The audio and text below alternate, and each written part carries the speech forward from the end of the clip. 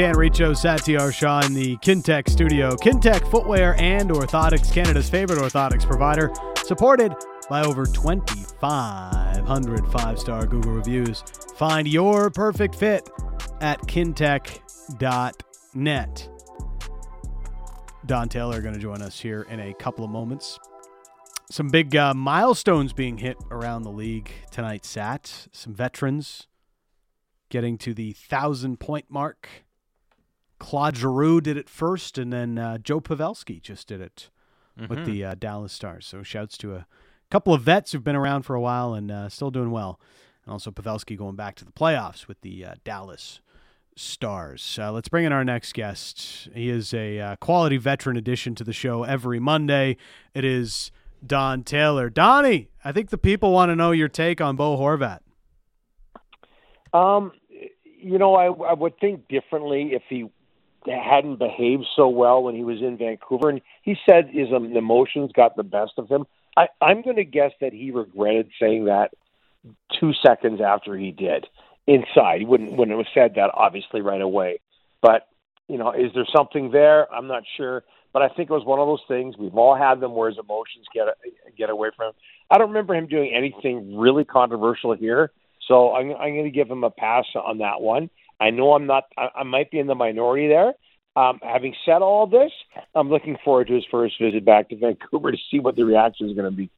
Well, yeah, and you know what? I love that, right? I love the fact that there is maybe a little bit of animosity brewing here because these things become interesting. But my takeaway from all this, too, to some extent, is how Bo is still hurt by what happened in Vancouver, right? Like, I still think ultimately, for him to bring up Vancouver unprompted and then come back and say, hey, it's not about the fans, it's not about the city, but leaves out management, leaves out ownership, it's pretty clear that he still probably feels a sort of way about how things unfolded in Vancouver. Hold on a sec, Sad. I'm writing this down for our show tomorrow. Every time I'm on this show, you guys come up with great points that I'm going to steal off you. So, no, that's very good, and maybe that's there, but this went to that fan level which leads to the reaction. What the hell did we do? We supported you the whole way. I think it was emotional. Maybe he was letting too much out. I'm not really sure, but I just didn't see a whole lot bad from him when he was around. Look, you guys probably get the emails and the text too, and this is not so much lately, because there's been some losing in the last week or so. But before that, a lot of people had texted into us, emailed into us, and said, oh, maybe Bo was the problem here. So, yeah, it maybe that what seemed to be kind of a perfect relationship, maybe there's some cracks in it that we didn't know about. I don't think it's that Bo was the problem, as if he was the sole problem on the team. That would be harsh, but yeah, I think for years he was sort of above criticism almost because there was just so much else to criticize, and that's fair. But this team's defensive issues, and you look at Bo's profile for most of his career, his reputation as a defensive player was always seemingly better than what it actually was in Vancouver. Yeah, you're right. And when you look at the numbers, you're bang on. And I think too, maybe what he had to say had a lot to do, let's face it, with reality. I mean, he hadn't played a home game at Rogers Arena since 2015, and that series didn't go all that well. I know they had the success in the bubble. That was in Edmonton last time I checked. So I think that had a lot to do with what happened with the Islanders the other night. But he wasn't. No, by no means the perfect hockey player. Mm-hmm. He's off to statistically not a great start there, and certainly I don't know what the score is right now, but last time I checked it was 3-0. Yeah. Tonight's not going all that well either. Well, no, and if they somehow miss the playoffs now, which could be a reality here for the New York Islanders, because all of a sudden that would allow the Panthers to clinch a playoff spot, just with the virtue of getting another point here after tonight, and the Pittsburgh Penguins have the Chicago Blackhawks and the Columbus Blue Jackets coming up for their final two games. And again, anything can happen, obviously, but they lose this game, they might miss the playoffs. So I kind of just wonder in general, how this may all unfold for the New York Islanders and how we may look back at this trade in a few years. Yeah, and when in a contract kicking in, and are they gonna look at Bo Horvat? The way that I'm not saying Louis Erickson, but there are a lot of deals out there, that haven't kicked in yet, and Bo is one of them. And I'm just wondering how the people in New York are going to react if they don't make the playoffs, and if Bo's offensive production. And I realize that it's different with Barzal not there, and he's got defensive assignments there. But I just wonder what the reaction will be long term if this lack of success continues, both with Bo personally, and I'm talking in terms of goals and assists, and with the team not making the playoffs this year. You kind of got the feeling he was above that sort of thing, and his start was good with the Islanders, but statistically it's really tailed off, and so that would be something to keep an eye on. Kind of like I was trying to figure out what player I would compare him to, but the Huberdeau contract with the Flames, that's going to be interesting to see what the reaction to that's going to be.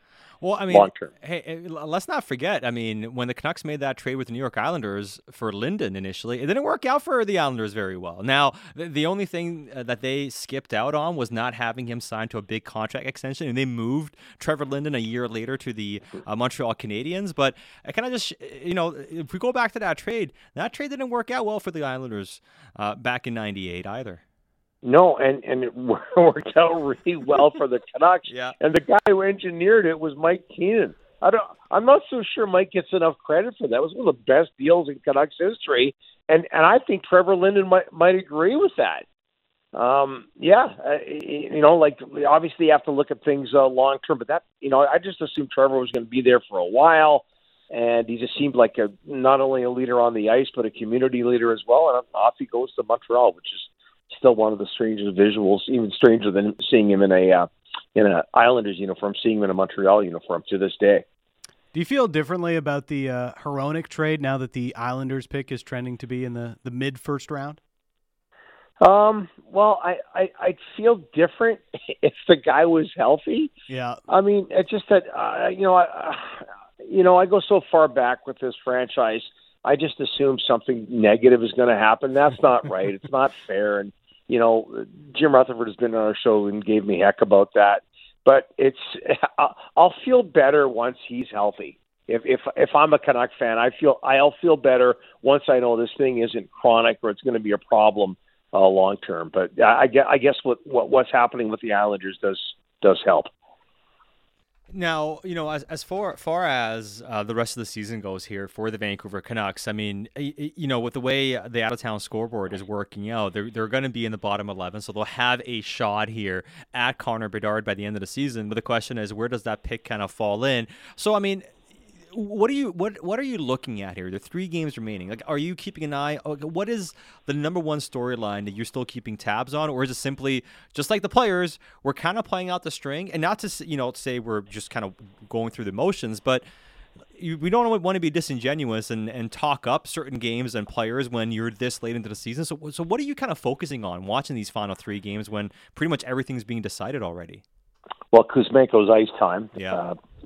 Maybe first and foremost. But actually, before that, first and foremost for me, they can't sell wins right now. They can't sell playoff tickets, so you have to sell hope. I think Akito Hiroshi's really impressed people, and there's some hope there. And he got 2 shifts in overtime the other night and talks glowingly about him. And certainly Aiden McDonough, Cole McWard as well. What will they have to offer? Do they provide hope? Do they provide hope for the future? So that is number one for me. From not I want to say a negative point of view, but certainly a juicy point of view. The Kuzmenko ice time and just how he reacts to the other night. And remember, that wasn't the first time he was benched in a game. So that's really interesting. He's got 38 goals. Will he get 40? And, will he still be getting punished by the coach every once in a while? It's just so Vancouver. It's just so Canuck. It's just so juicy. So obviously watching that, but just to see how much hope can be provided by the people they've signed, and so far so good when it comes to 36, Hirossi. That plays into your what can go wrong will go wrong thought process for the Vancouver Canucks. I got to get rid of that. Yeah, but no, that. Donnie, I can see you're already saying, well, this is going to happen to Kuzmenko again next year, and the relationship may not be as amicable between Kuzmenko and Rick Tocchet by this time next year. Yeah, but I think it's tough love. Well, it's tough love. It is. And it's not like, that was a meaningful game for the Canucks the other night. So it's probably the smart thing to do. It's the time to do it. And Kuzmenko has come out and said, this was a while ago though, and it's happened a couple of times since, that I need to learn. I'm not the perfect hockey player, and I need to learn. I tweeted out visuals of his last shift, and I think everybody talks about how tough it is to be a center in the National Hockey League, or just in hockey in general, defenseman, goaltender. But one of the toughest jobs, and Dan, you guys know this, one of the toughest jobs in hockey is to be a winger and get the puck out successfully with, one, maybe two people on you. It's tough. And the one thing you have to have in that situation is a whole lot of courage. And he kind of spun off checks there when he didn't have to. And I think that would drive a guy like Tocchet, who was a tough NHL forward. It would drive him nuts. And hopefully Kuzmenko will rectify that. But that's a really, really tough. I don't know if it's underrated if you know a lot about hockey, but it's something that doesn't get talked about a whole lot. And he hasn't done it well, and certainly didn't do it well that night. So the other thing I think we have to think about when you're selling something with this team for the rest of the season, I think it's Tocchet for me, Donnie. And the other night they beat the Calgary Flames in a shootout, and he's not happy after the game. He's talking about how they were hemmed in for the second and third period, and Demmer saved them, and all these things. And sure, Boudreau would say, goalie helped us tonight, but we were resilient and we found a way to win the game. Whereas Tocchet's like, no, didn't like it. Yeah, we won, but this kind of play isn't going to fly here anymore. And I know he's kind of saying that now as maybe the process is more part of what he's thinking of, rather than we don't have a chance at the playoffs anymore. So what does it matter? But his thought process on a lot of things seems different to the way coaches of years past would look at it. Yeah, and I think the majority of the fan base likes it because it's not enough to get 2 points. You have to get 2 points in some sort of convincing fashion. He felt it wasn't all that convincing for a full 60 minutes, and he's calling people out and letting people know, and amongst the fan base that this wasn't right, that wasn't right. I'm okay with it. I appreciate the honesty. And who else appreciates talk like that? Is Rutherford and Alvin. And we all know what happened with Boudreau, and he was not quite as honest as Tocchet. Now, I don't say Bruce is dishonest, but he did a better job of sugarcoating things, I think, than Rick has. And I think they really appreciate that. And I think the fan base is ready for that. And the other thing too is the fan base is also ready. First of all, for improvement from its hockey club, but also Tocchet, and he catches himself all the time, keeps talking about the summer. People are going to be really interested to see what happens in the summer. Is Rick Tocchet really going to be keeping tabs on these guys? If it all adds up to improvement, this criticism and what he says about the summer and how tough he expects the summer to be for this team, I think fans will be fine with it.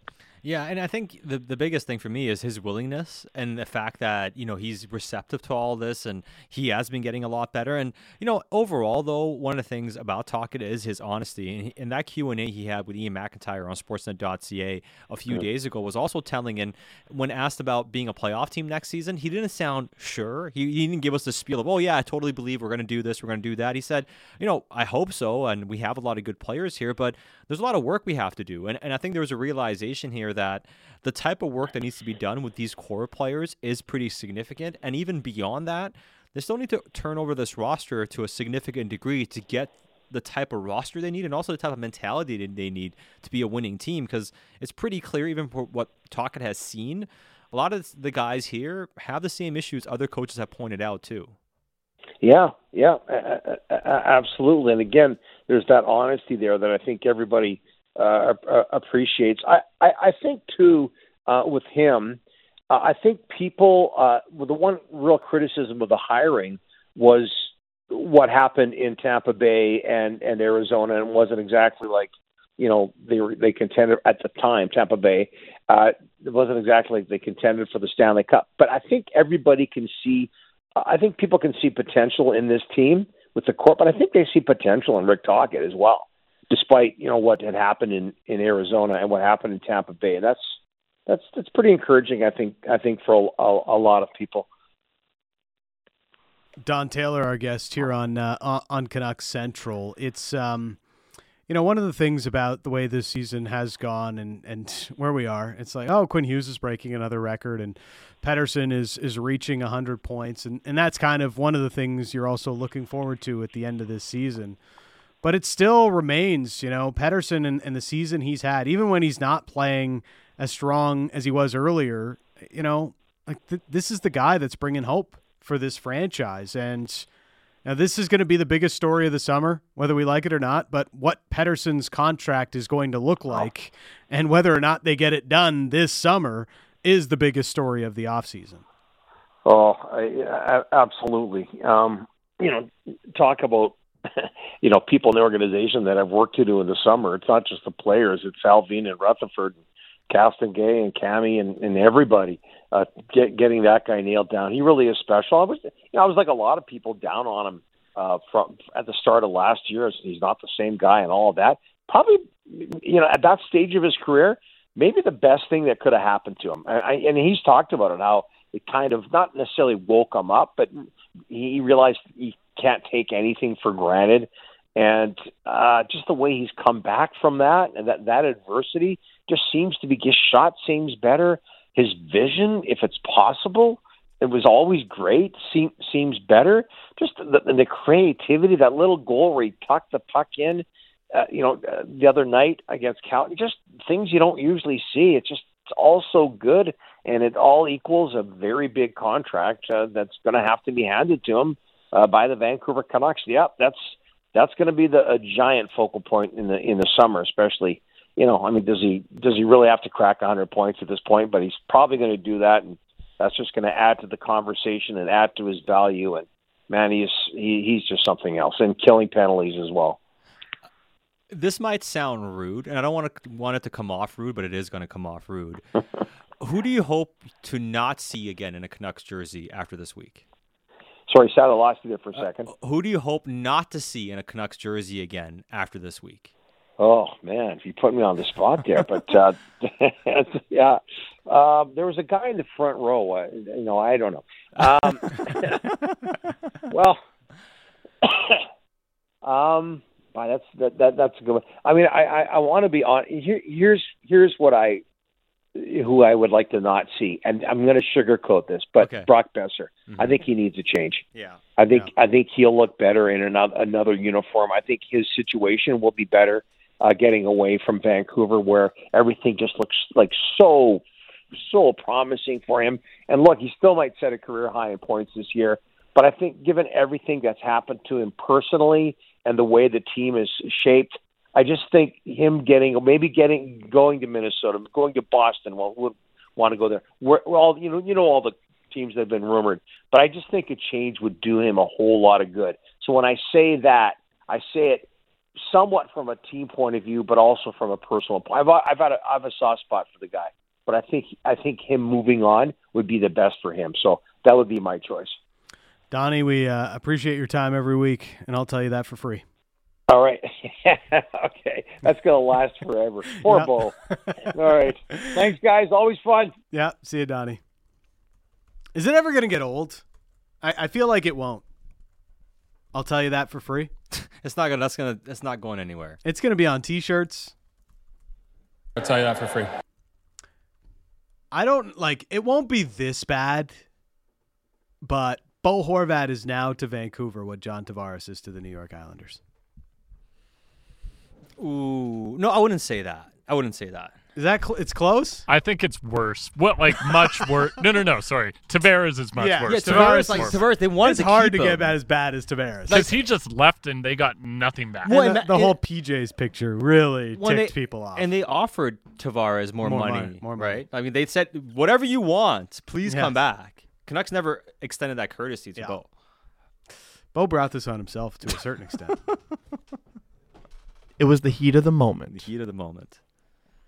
The heat of the moment. In the heat of the moment. He never did wear his Detroit Red Wings PJs to Vancouver, though. That's something we do know. All right.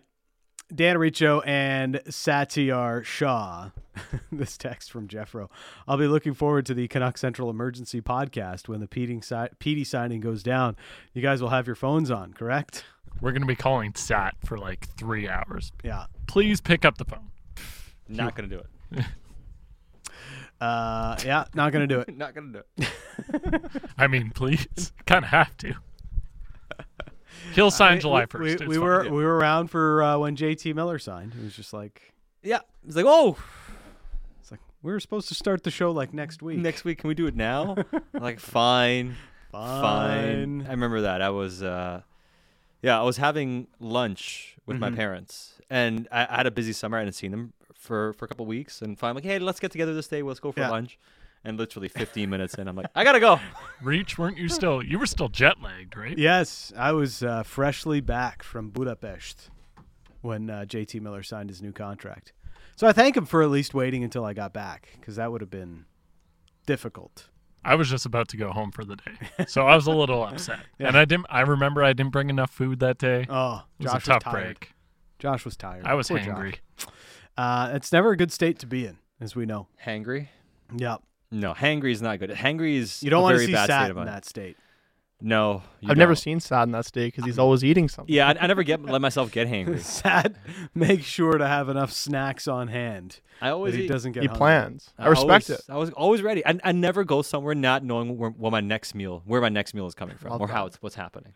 Like snack or meal, I'm prepared. Yes. And if I'm not, I'm stressed. Yes. No, you think I'm in a desert or something. Like if I don't have my next meal planned, Uber Eats immediately. it's like I'm stressed out. Like what am I doing for food? I need sustenance. Yep. It is the biggest story of the offseason whenever it goes down. If Pettersson doesn't sign, it becomes an even bigger story throughout the course of the summer. And you can start to I wouldn't say you can start to worry by July 2nd, but you might have a few wonders as to why Pettersson hasn't signed a new contract if it doesn't get announced by July 2nd, or as soon as it's possible to announce it on July 1. It's Dan Riccio and Satyar Shah. Coming up, final segment of Canuck Central as we'll lead you into a pregame show for the LA Kings as puck drop at 7:30 tonight in Hollywood. So we'll have a late start to the pregame show. Also join up with Sportsnet Pacific at 7 o'clock for the pregame. It's Dan Riccio, Satyar Shah. You are listening to Canuck Central.